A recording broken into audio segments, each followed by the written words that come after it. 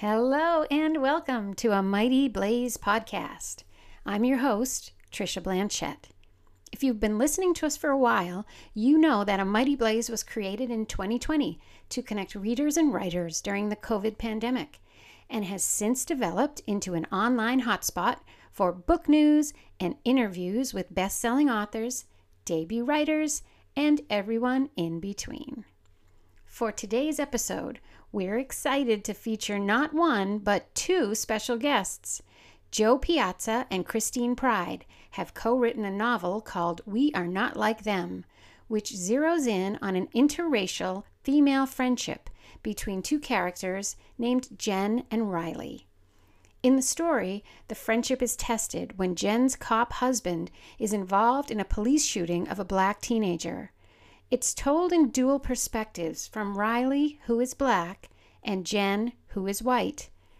Jo and Christine joined host Jane Roper on the Zeitgeist to talk about the unique challenges of co-writing, the even bigger challenges of starting an open and honest conversation about race, and how their real-life friendship formed the perfect backdrop and foundation for the story that they created together.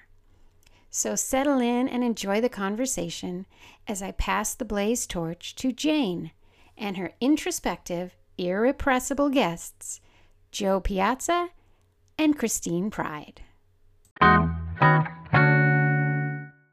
Welcome to the Zeitgeist on a Mighty Blaze. I am your host, Jane Roper, and I'm so excited to have with us today Jo Piazza and Christine Pride, who are the authors of We Are Not Like Them, broadcasting to us live from a hotel in where? Where are you? Nashville. Coming to you. you. Already eaten hot chicken. Oh, really? That's awesome. Excellent. It was hotter than we expected. Okay. All right. Yeah. I did not know they were famous for their hot chicken. However, I will probably avoid it because I'm a wimp when it comes to spicy things. I don't know why. All righty. So we will introduce you. Jo Piazza is a best-selling author, podcast creator, and award-winning journalist. She is a national and international best-selling author of many critically acclaimed novels and nonfiction books, including Charlotte Walsh Likes to Win, The Knockoff, Fitness Junkie, and How to Be Married. Her work has been published in 10 languages in 12 countries, and 4 of her books have been optioned for film and television. Jo lives in Philly, which is where the book takes place, with her husband and 2 young children. Christine Pride is a writer, editor, and longtime publishing veteran. She's held editorial posts at many different trade imprints, including Doubleday, Brown, Crown, Hyperion, and Simon & Schuster. As an editor, Christine, is that all of them, or are there more? No, it just when people read that list, I'm like, wow, I worked at a lot of imprints. Yeah, you've gotten around. People move around a lot, it seems. Sure. As an editor, she has published a wide range of books with a special emphasis on inspirational stories and memoirs, including numerous New York Times bestsellers. As a freelance editorial consultant, she does select editing and proposal content development, as well as teaching and coaching. And she pens a regular column, Race Matters, for the popular blog Cup of Jo. She lives in New York City, and together, Jo and Christine have written a novel, We Are Not Like Them. It centers on the friendship between 2 women, Riley, who is black, and Jen, who is white. They became friends as children, and as adults, they remain as close as sisters, though their lives have taken different paths. The bond they share is severely tested when Jen's husband, a city police officer, is involved in the shooting of an unarmed black teenager. Told from alternating perspectives, We Are Not Like Them is a powerful and poignant exploration of race in America today and its devastating impact on ordinary lives. So big, huge welcome and thank you in advance to both of you guys for being here. I'm so glad to have you on the show. Oh, we're so happy to be here. And I will say, for those of you who are watching, if you put in a question or a comment, you will be automatically entered to win a copy of We Are Not Like Them. So, yes, please add your questions, add your comments, and because there's so much to unpack and so much to talk about here.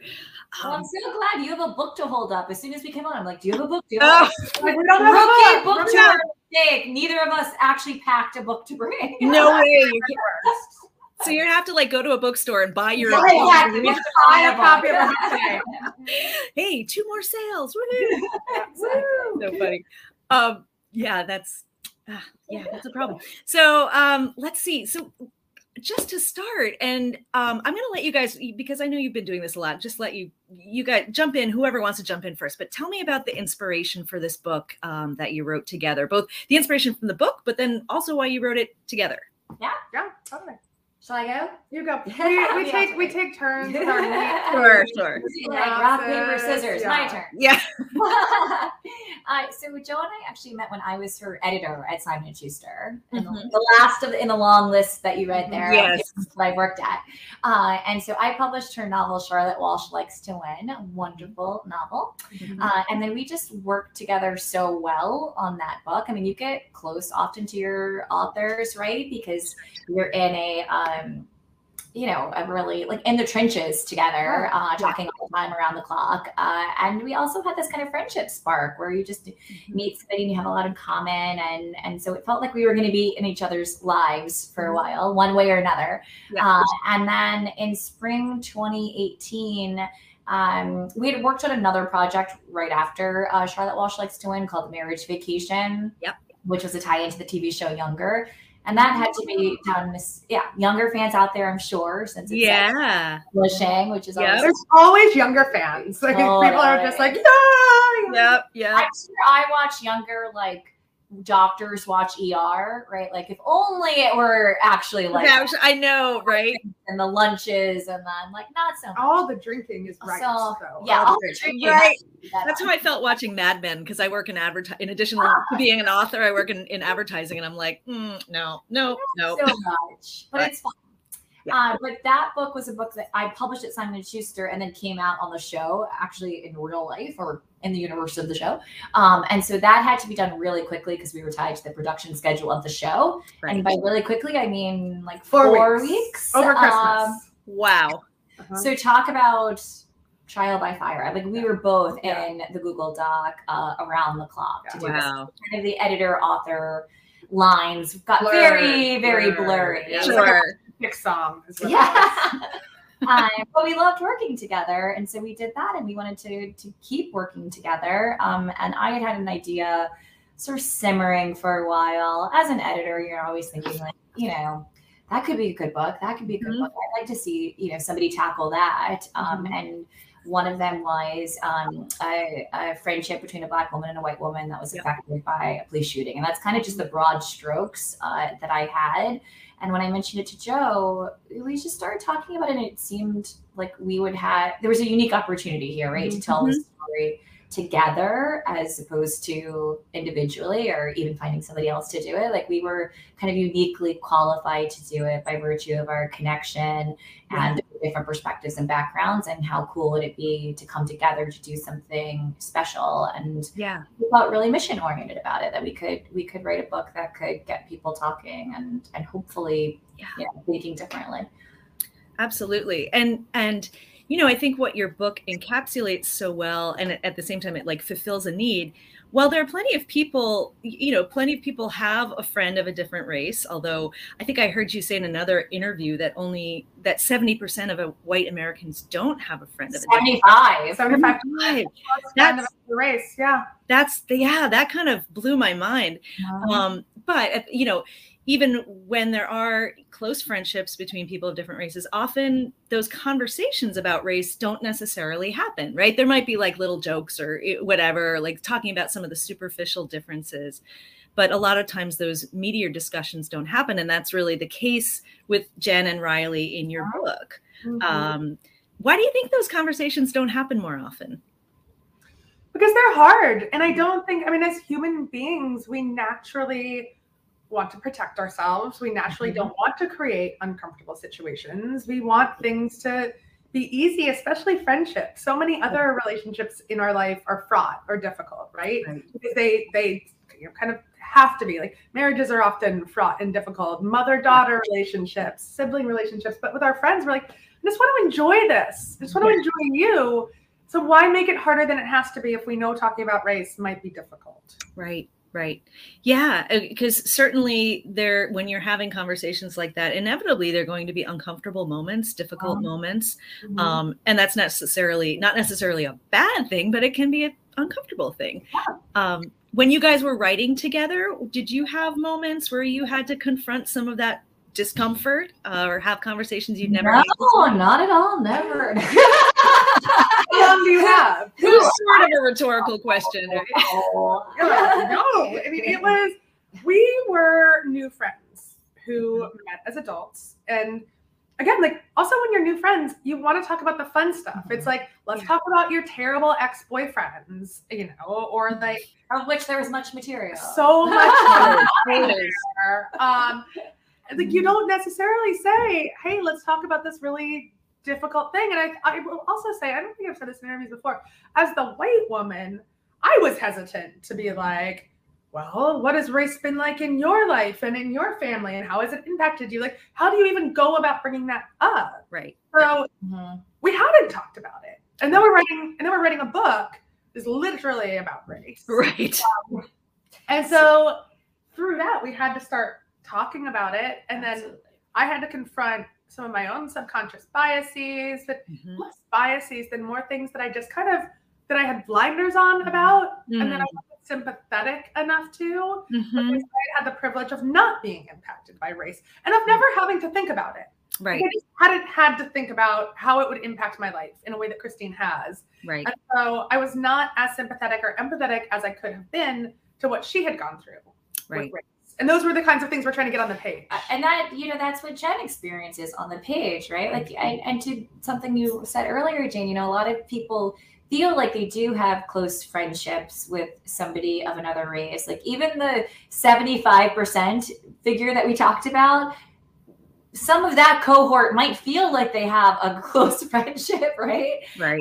But you know, I would argue, and I think this is what plays out on the page between Riley and Jen, that you really can't have a close friendship unless you can talk about race. And that is something that is part of the conversation. So as intimately as you might go into, you know, family and marriage and your darkest dreams and your deepest fears and what have you, if race isn't a part of that or your experience and you can't talk to the other person about that, especially as a Black person, you know, then there's always going to be that divide there, like just something that, you know, is keeping you from connecting on a deeper level. And I think, you know, Joe and I talked a lot about that, and that's something that plays out with Riley and Jen, right? Like how close are we and how close can we be without going there? Absolutely. Yeah. And you know, Christine brought that up. She's like, we can't be close friends. We're not close friends if we can't talk about race. And that wounded me because I was like, I guess maybe we're not close friends. Maybe we can't be, or maybe there's something wrong with me that I have not brought this up before. And so that was one of our really early disagreements. We didn't, like, there were harshly worded emails. We didn't talk for a while. And then we did talk, and then we were really honest about how we'd both felt. You know, Christine feeling wounded that I'd gotten so defensive, and me not knowing how to react. And like I was defensive because I thought you were, you know, attacking me. And I think that is a traditional pattern that we even see play out between people who aren't close, but playing out on Twitter, playing out in social spaces of like, I feel attacked, now I feel defensive, now I feel attacked, now I feel defensive, and that shuts down even the national conversation about race. And so I wanted to get at it like in a microcosm of just a single friendship. So these larger themes of how it's playing out across America right now. Yeah. And I thought what was so well done was you captured exactly that dynamic between Jen and Riley, where they sort of both were feeling hurt or overlooked or misunderstood or defensive. But yet they couldn't quite, you know, get over them, not get over themselves, but get over the discomfort or get over the potential hurt. There's one point I think where I forget if it's Riley or Jen. I think it's Jen who's like, "Are we in a fight? I'm not sure if we're in a fight." Well, that's how I felt too. I remember writing that because I was like, I don't know, like, is this a fight or is this the end of our friendship or like, and also what did I do wrong? And I think you have to have a party like in this dynamic that's willing to go there, that breaks through this. Otherwise, it really is easier just to be like, okay, well, you know, we have this misunderstanding here. We'll never see eye to eye, and you know, we're gonna go our separate ways. And, you know, in Riley and Jen's dynamic, it's really like Riley is not. she's not hardwired to lean in, right? Like it's much easier for her to compartmentalize, and I won't go there. I'll just like, you know, eyes on the prize, my career, my family, you know, she has a lot going on. Right. And she has to break through that, right? And so there's always going to be an element of that in a dynamic, like just like who's gonna, if it's pride you're overcoming, or if it's your feeling of discomfort, or if it's fear, like whatever it is, that's the thing to get past. And for Jen, it seems, and I think this is common among white people, like even having a close Black friend, it's like they not, well, in part, maybe they're afraid to bring up that discussion, but also feel like, well, I don't want them to think that that matters to me, you know, or I don't want them to think that I think of them as, you know, my Black friend, there's my friend. Right. Then of course, you know, she ends up, she ends up blurting, like, I can't be racist. I have a Black friend, you know, my best friend is Black, which is this thing that I think a lot of white folks, like, sort of, who deny the importance of race and the relevance of race, you know, will tell themselves, well, I've got it all, you know, I must know everything because, you know, I've got a Black friend. Well, not even that I know everything, but like, how could I be uncomfortable with race, or how could I have any, because I'm friends with this person. I wouldn't be friends with this person. It's a very easy shield. And like, you know, we grappled with that line a few times. We're like, is it too much? Like, is it too, like, also like a common, like a cliche, like a cliche? But, like, I don't, as a white person, I don't think it is. I've heard it a lot. Yeah. Or even if people don't say it, they kind of, they think it's completely implied. Yeah. They think like it's subtext central. Yeah, exactly. Like I remember having a conversation with a family member once where they said something sort of racist, and I called them on it in that way. This is something you deal with too, the difficulty of speaking up and how you do or don't do it, and when, you know, you chicken out and don't do it anyway. But in this case, you know, afterward, this person was very quick to, you know, say, oh, so my, you know, my friend who's Black and I did that, you know. I'm like, well, that doesn't cancel it out, you know. But, yeah. And I think that gets to something else we tried to do on the page, which is, you know, bring back what people hear and say in other spaces, right? Like, so your friend or your family member is talking to you, they might have said something that they wouldn't have even said in front of said Black friend, right? Absolutely. Like, to be, you know, so close to. So it's this idea of who are you in different spaces, and you know, what are you thinking in different spaces, and then what are you saying in those spaces to those friends. And that's what we try to get into, especially coming from our unique perspectives, where we've each been privy to different conversations in all Black spaces or all white spaces, and then bringing back those conversations to the page. So it's like everybody's eavesdropping in on them. Yes. And the way the book was structured, so that you have the 2 points of view, was the vehicle through which you could do that. And a lot of times Jen and Riley are in separate places, in separate spaces. There's a lot of silence between them. I did a talk with Sarah McNally at McNally Jackson 2 years ago. And I'm like, what day? Time has no meaning right now. And, we live in hotels. Yeah, we actually really don't. This is our own. It's like we've been in 2 hotels. We have 2 live tour stops. It still feels like amazing. Yeah. We're like, we're in the world. Yes. But Sarah brought up the silence between the 2 women, because there is so much silence between them, and it's like, who's gonna talk first? Are they? And the silence becomes so heavy and like almost anxiety inducing for the reader. Like it almost like another character in the book. It's like it's right there. It's right in the room between the 2 of them. Which I think then the reader wants to scream like, talk. Just And that's do it. That's kind of the lesson that we have, you know, that's the subtext of the book then, right? Like as much as you want these characters to have it out and to go there, and as satisfying as you imagine it will be when they do, right? Like just do it. These are the same kind of conversations that, you know, can happen at Thanksgiving, or, you know, your next girls trip or what have you. Like you can go there. Exactly. Yeah. And I was wondering, you know, thinking about the audience, what are some of the takeaways let me first back up a second. The book is very accessible, right? It's in that space of sort of commercial, upmarket, literary crossover, to use all these, you know, industry terms, but, you know, accessible to a wide audience. And maybe people who haven't dug into race as much. And I got the sense that that was a conscious choice, right? To pitch it at that sort of level, right?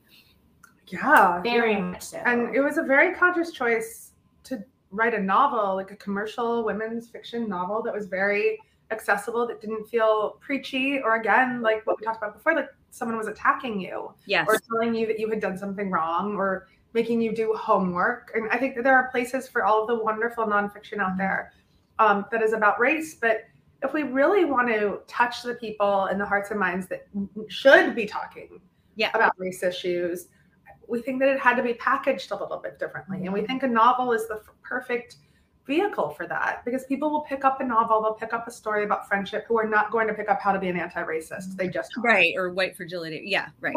Exactly. And if you wanted to, I mean, Joe's written a million books. I've been an editor for a million years. Which is crazy, because she's like 15. Judging by the list. I like as far away from the camera as I can be. Yeah, now you can believe I'm 15.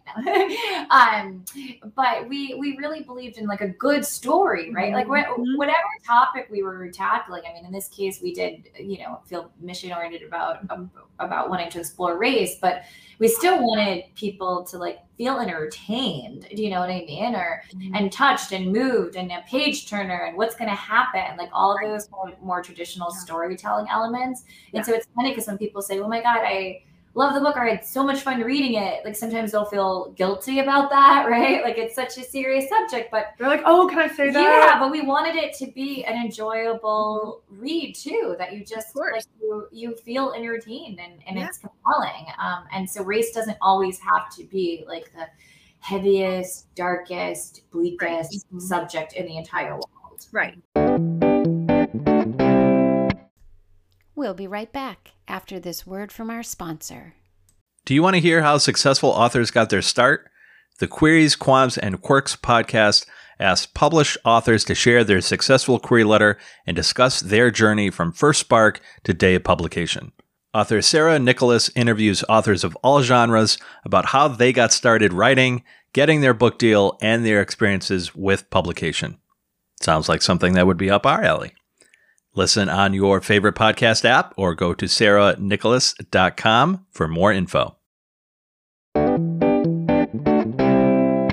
And it's not like, you just have two talking heads talking about race, right? They're characters. Right. That's not fun. Like, no, I think that there's a lot of exhaustion. That sounds like a terrible book. Right. They're fully fleshed out human beings, which is the point, and they each have their own struggles and issues. Neither of them is a saint. It's not like there's a good guy, bad guy.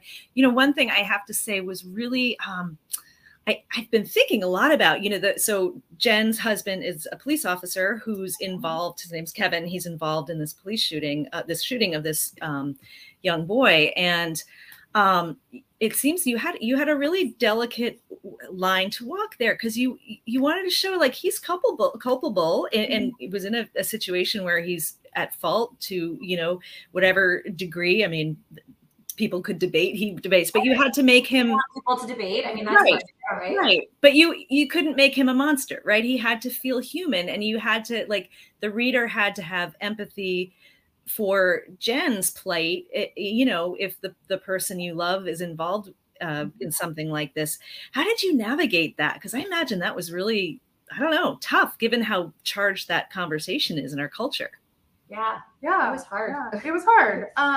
But we knew from the very beginning that we had to do it, and that it was important to us, because, and I have friends who are cops, and like I talk to them about their job, and I am sympathetic to how hard their job can be, and I do see that there is humanity behind the badge. Sure, which does often get left behind in news coverage, of course, and also, but then also, there's so much humanity that gets left behind of the shooting victims. The media has done no one any favors, right? And media coverage that boils everything down to like a single tagline or a single headline has made these issues so much more contentious. Yeah. And it's pitted, and that brings us back to the title of the book, right? It's pitted in us and them. It's we are not like them. We are us, and it's created this tribalism. And so Kevin did a terrible thing. Kevin is a murderer. Kevin murdered a teenage boy. Right. That was on the page. Jen thinks about her husband and says, is my husband a monster? Right. Father, how will I live with the father of my child doing this? Yeah. But but having him be a clear-cut like villain who wanted to go out and shoot this boy. That's not what we wanted. We wanted to show that all of the things that were behind that incident. We talked to a lot of cops about like, we're like, how would this happen? Like, how could this happen? Are we getting this right? Is it possible that it could have happened like this? And we adjusted based off all of their feedback. They're like, actually, you would have your gun drawn, or this, and this. Right, because you have to get it right. You can't. You have to get it right. This is what you need to change. We talked to the DA, and we talked to shooting victims and shooting victims. I mean, we really interviewed so many people to make sure that we were getting this story correct. And I think it's been fun to have the book out in the world, just to get people, like, you have these goals as a writer, right? And you're just working in our place. I mean, less in a vacuum because there are two of us, but still in a vacuum. Sure. And so, I think one of the most gratifying things that we hear from people is that they're surprised by the complexity of the story, right? Like, they're surprised that they saw a viewpoint or, related to a character in a way that, they didn't expect to. And that really means that we've done our job, because I think a lot of people will go into this just hearing the one-liner, right, with a lot of preconceived notions about who's the good guy, who's the bad guy, what should happen, what should not happen. And to some degree, you want to challenge those notions, right? Or at least have people go into have a different way in than they thought they might. Right. Yeah, there's subtleties, and there's a lot of nuance, and that's what you could explore in a novel. That's just not possible. You can't in the headline. Exactly. Right. Or on social media, it's so I actually a question came up, and this is a nice segue into something I wanted to talk about. So I actually saw you guys do a panel, or part of a panel, for the Muse in the Marketplace conference. Yeah, I was there in the audience listening. So you talked about a lot about writing about race, and I remember you explaining that you didn't divide up the chapters like, Christine, you're going to write Riley's part, and Joe, you're going to write Jen's part. You both worked on both chapters. And so I want to talk a little bit about that. And then my friend Bojina here had a question related to this. Once heard a young American author claim only a Black person can write a good Black character. So there is a lot of debate about that, right? Discussion about that, about who can write whom, and so, yeah, I don't know. I think that's fair. And that's something that we both think about a lot. I mean, I've been thinking about it a lot as an editor, right, for years. Like, when people send, I've obviously considered a lot of submissions over the years. And I think anytime you're writing something that's outside of your identity in one way or another, if you're a woman writing a male character, if you're, straight writing a gay character, whatever it is, the first question is why. I think what's the motivation for this? Like, why do you need to tell this story? And that's not even a question of right or wrong, or should you or shouldn't you, but examining your motivations, I think is just the first step, because if they're not pure and clear, and there's not like a reason behind it, then you probably shouldn't be doing it, right? So, that's kind of step one. But step two, I think you have to really be a lot more intentional about it. The same way when we were writing, Joe knew more police officers than I did, but when writing about this world, I felt like I couldn't get it right without reading a lot of firsthand accounts and talking to people. We read memoirs, firsthand accounts from cops, from the mothers of shooting victims.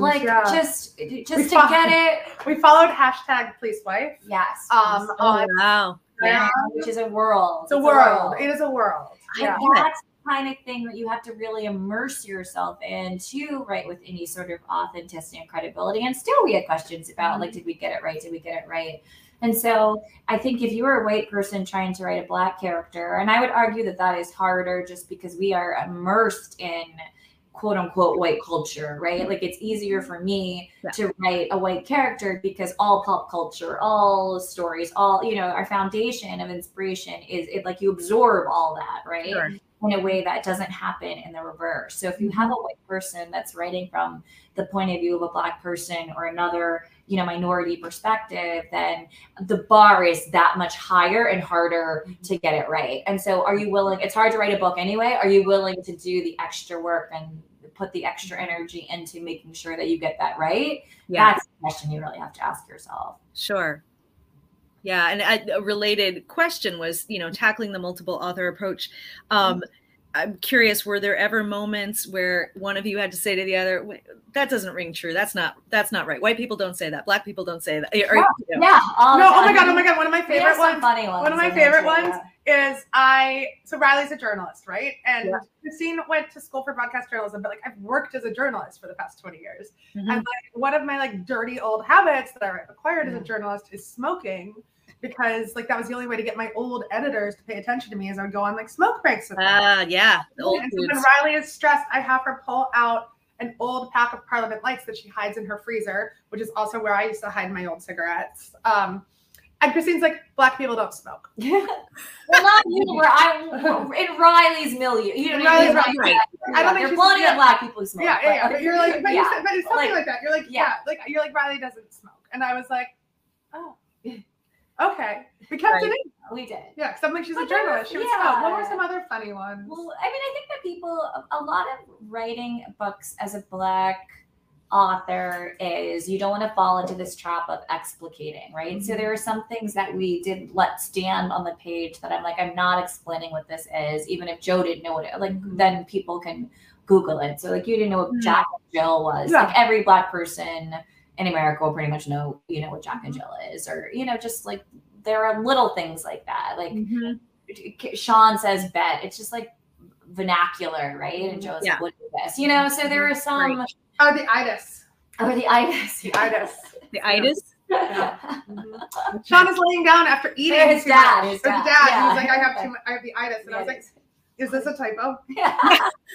There are definitely things that are that came up, and it's like kind of fun and funny, you know what I mean? So like it doesn't have to all be fraught. Like some of these are just cultural things that every culture has that you wouldn't explain in detail. I'm sure they're, if you were writing from the point of view of a Japanese character and they're very specific kind of shorthands, or you just don't explain everything. And I think that is something like in white culture, again, to use quotes, is so pervasive that it's sort of like, okay, if you mention anything that's other than this baseline, then that bears explaining. And we wanted to turn that on its head, where it's like, no, you come into like two cultures equally, so we're not going to explain things. Right. And it wouldn't make sense when you're close in the perspective and the point. Of course, yeah. Jack and Jill, a Black organization founded in, right. That'd be awkward. Well, and we made some other little subtle writing like decisions early on. In so much, and once you hear this, you never unsee it. In so much fiction, race is only identified when it's not white. We talked about this, in our session. And so we made sure to either we said we would either not identify anyone or identify everyone, and so we made sure to identify everyone as white when they're white. So an old white woman at the car rental counter, because so that's another thing where it's like white is normalized. So we have to mention if it's not white. Otherwise, the default is white. As if it's the default. Yeah. Now I forget. Do both characters do that? Is it throughout? It's throughout the book. Throughout, yeah. And also, and things like descriptions of Black skin. We wanted to make sure that it's not all mocha. Cinnamon mocha. Those are like the go-to. I think we had a rule. Christine had a rule like no food. No food. Yeah, I've heard that too. No coffee. It's a latte versus a cappuccino. No. A little bit of milk. Right. So, do you guys think you'll collaborate in the future on anything? Is this a one-time thing? Now we are already deep into our next book. Yeah, we're 100 pages. We're on a break for tour. Multitask to that degree. But we're into it and we're enjoying it. And I feel like there was such a big learning curve and so many kinks to work out in like logistics and creatively, and how are we going to do this together, which is just an unavoidable sort of process and doing something for the first time, or at least in that way in the first time. And now it's so much easier. In a groove. Yeah, we know how to. I mean, it's like, because I make podcasts, right? So like the first season or even the first episode of any podcast is the hardest one, but then you know how to make them. So I'm like, oh, I can make committed for the rest of my life. I hope you will, because it's so good. I will. Does the next book have similar themes, or is it something completely different? Similar themes. I mean, we want to keep exploring this brand, if you will, of race and intimate spaces, right? So the same way that this book, We Are Not Like Them, tackles it in context of a friendship and how it bubbles up in a friendship, we have a completely different relationship for the next book. So that's about as much as we can say. Yes, of course. Yeah. Don't want you to spill the beans. Oh gosh, I had one last question for you. What was I going to ask? Oh yes. Just a sort of a final question is, do you have advice for, if people read this book and they sort of come away realizing, I haven't had these conversations with my friend who is, I'm thinking mostly of white people, but I guess, for people who are Black people. I think it's both ways. Yeah. Right. It's not necessarily a good example of that just happened to us. Oh, yeah. What happened? I remember now. So this woman, we got some feedback that a Black woman had read the book and read this piece that I did in The Stylist, and she had a falling out with a white friend last summer post George Floyd, and she felt like the white friend had said something that was off color, offensive, or like struck her the wrong way. Whatever it was. So she cut her off completely. Like they haven't spoken since. And then she read the book and said that, she was in a raw place last summer, and perhaps this woman didn't mean exactly, it was worth talking about before unilaterally cutting the friendship off. And so she was reaching out to her. She was like so inspired to reach out to her and have a conversation about what happened last summer. And whatever happens, I mean, I hope they're able to work it out, but at least like that's exactly the conversations or the thinking even, that we want to happen. So it's really gratifying. And I did talk at the Junior League in Philadelphia a week before the book came out. And a young Black woman and a young white woman came up to me and they're like, "We're besties." And I believe them. I mean, they were like, they were very touchy. They have the necklaces. I mean, they seem to love each other. But they're like, "But we've never talked about race." And so, wow. Oh, here's 2 copies. And one of them had won a copy. And you could do a conversation guide. I could see, Well, I mean, so I put this crazy idea on Instagram last night because we need more work to do. I'm like, we want you to all do a buddy read. And if you don't have a buddy that's not like you, maybe we could pair you up. And a bunch of people chimed in, both white women and Black women. They're like, pair me up with a reading buddy. Such a fun idea. Yeah. That's an amazing idea. And talk about it. And I'm like, and maybe you'll now have a friend of another race that you did not have before. Brought together by this book. Nothing would make us happier. Yeah. Oh my God. That is a brilliant idea. You should absolutely do that. I think that would be. Oh, we're doing it. Oh, we're doing it. Once it's on the internet. It's on the gram. I put it on the gram without permission. Right. If it's there, it's already done. I actually did learn that we were doing buddy matchmaking on Instagram. I saw Joe's post last night or this morning. I'm like, oh, we're doing this. Are we doing this? Messages, and I have a whole spreadsheet that I hope isn't offensive. That's like Black woman, white Elizabeth, woman, Black, Midwest. Because I'm like, I will get geographical differences and race different. Right. It's gonna be amazing. It's gonna be amazing. Yeah. What an incredible thing to know. I mean, this is why as writers we write, feel like it's real world impact of it. Yeah, so people can start conversations they would not otherwise have. Yeah. Right. Wonderful. I love it. All right. So any of your viewers want to do a diverse buddy read, DM me. I'm at Joe Piazza Author on the Instagram, and Christine at C Pride. Yeah, so reach Perfect. out. Can we throw that? People add you to the probably politically incorrect spreadsheet. Yeah, Margaret, let's throw that up on the screen too. Although quickly, actually, let's say we have a winner of our book giveaway. Exciting. We'll be getting a copy of this gorgeous, vibrant, beautiful It's so book. pretty. I mean, it's like a work of art. It is awesome. It kind of matches your outfit, Joe, too, a little She bit. has lots of clothes that match. I've been color coordinating. Oh, by the way, did you bring the steamer? I did not. Damn it. All right. All right. This one's not That was a complete sidebar. Nobody in this podcast cares about the steamer right now. Okay. Well, you guys wanted real. Steamer's important. You mean for like your clothes, for getting wrinkles? Oh yeah. I don't know how to steam. Christine steams for me. I love steaming things. Really? I did not. Oh, I love it. It's so satisfying. It's something that's so wrinkled and you just hold up some steam and then it's not like, what in your life can you have that kind of instant gratification? And I love shopping for food for Christine's empty fridge. Yeah, I never have any. Oh wow. I'd be definitely in the steaming camp. That's more immediate gratification. I think I would like kind of like vacuuming the carpet is also. Yes, and you see the stripes. So the stripes. Yeah. All right. So anyway, Rose Schmitz. Rose. So Rose, please, you can DM A Mighty Blaze on Facebook, or you can email us at amightyblaze@gmail.com. Let us know you're the winner of this and your address, and we will send that off to you. And then, yes, everybody, please, like, go do the book buddy. Find a book, and then either find your own buddy, or we'll help you find a buddy. Find a buddy. Read. Epic. Also, I love before we go, we want to say congratulations to you, Jane. Yes, congratulations on your book deal. Thank you. Yes, my novel, The Society of Shame, found a publisher, and I'm super excited. So, awesome. Yay! So happy. I mean, I'll interview myself when it comes out. So we'll interview you. Yeah, sure. Great. Tables. The hard-hitting questions. Right. Oh, so it'll be like 2-on-1. That's it's a little scary, but I would be up for it.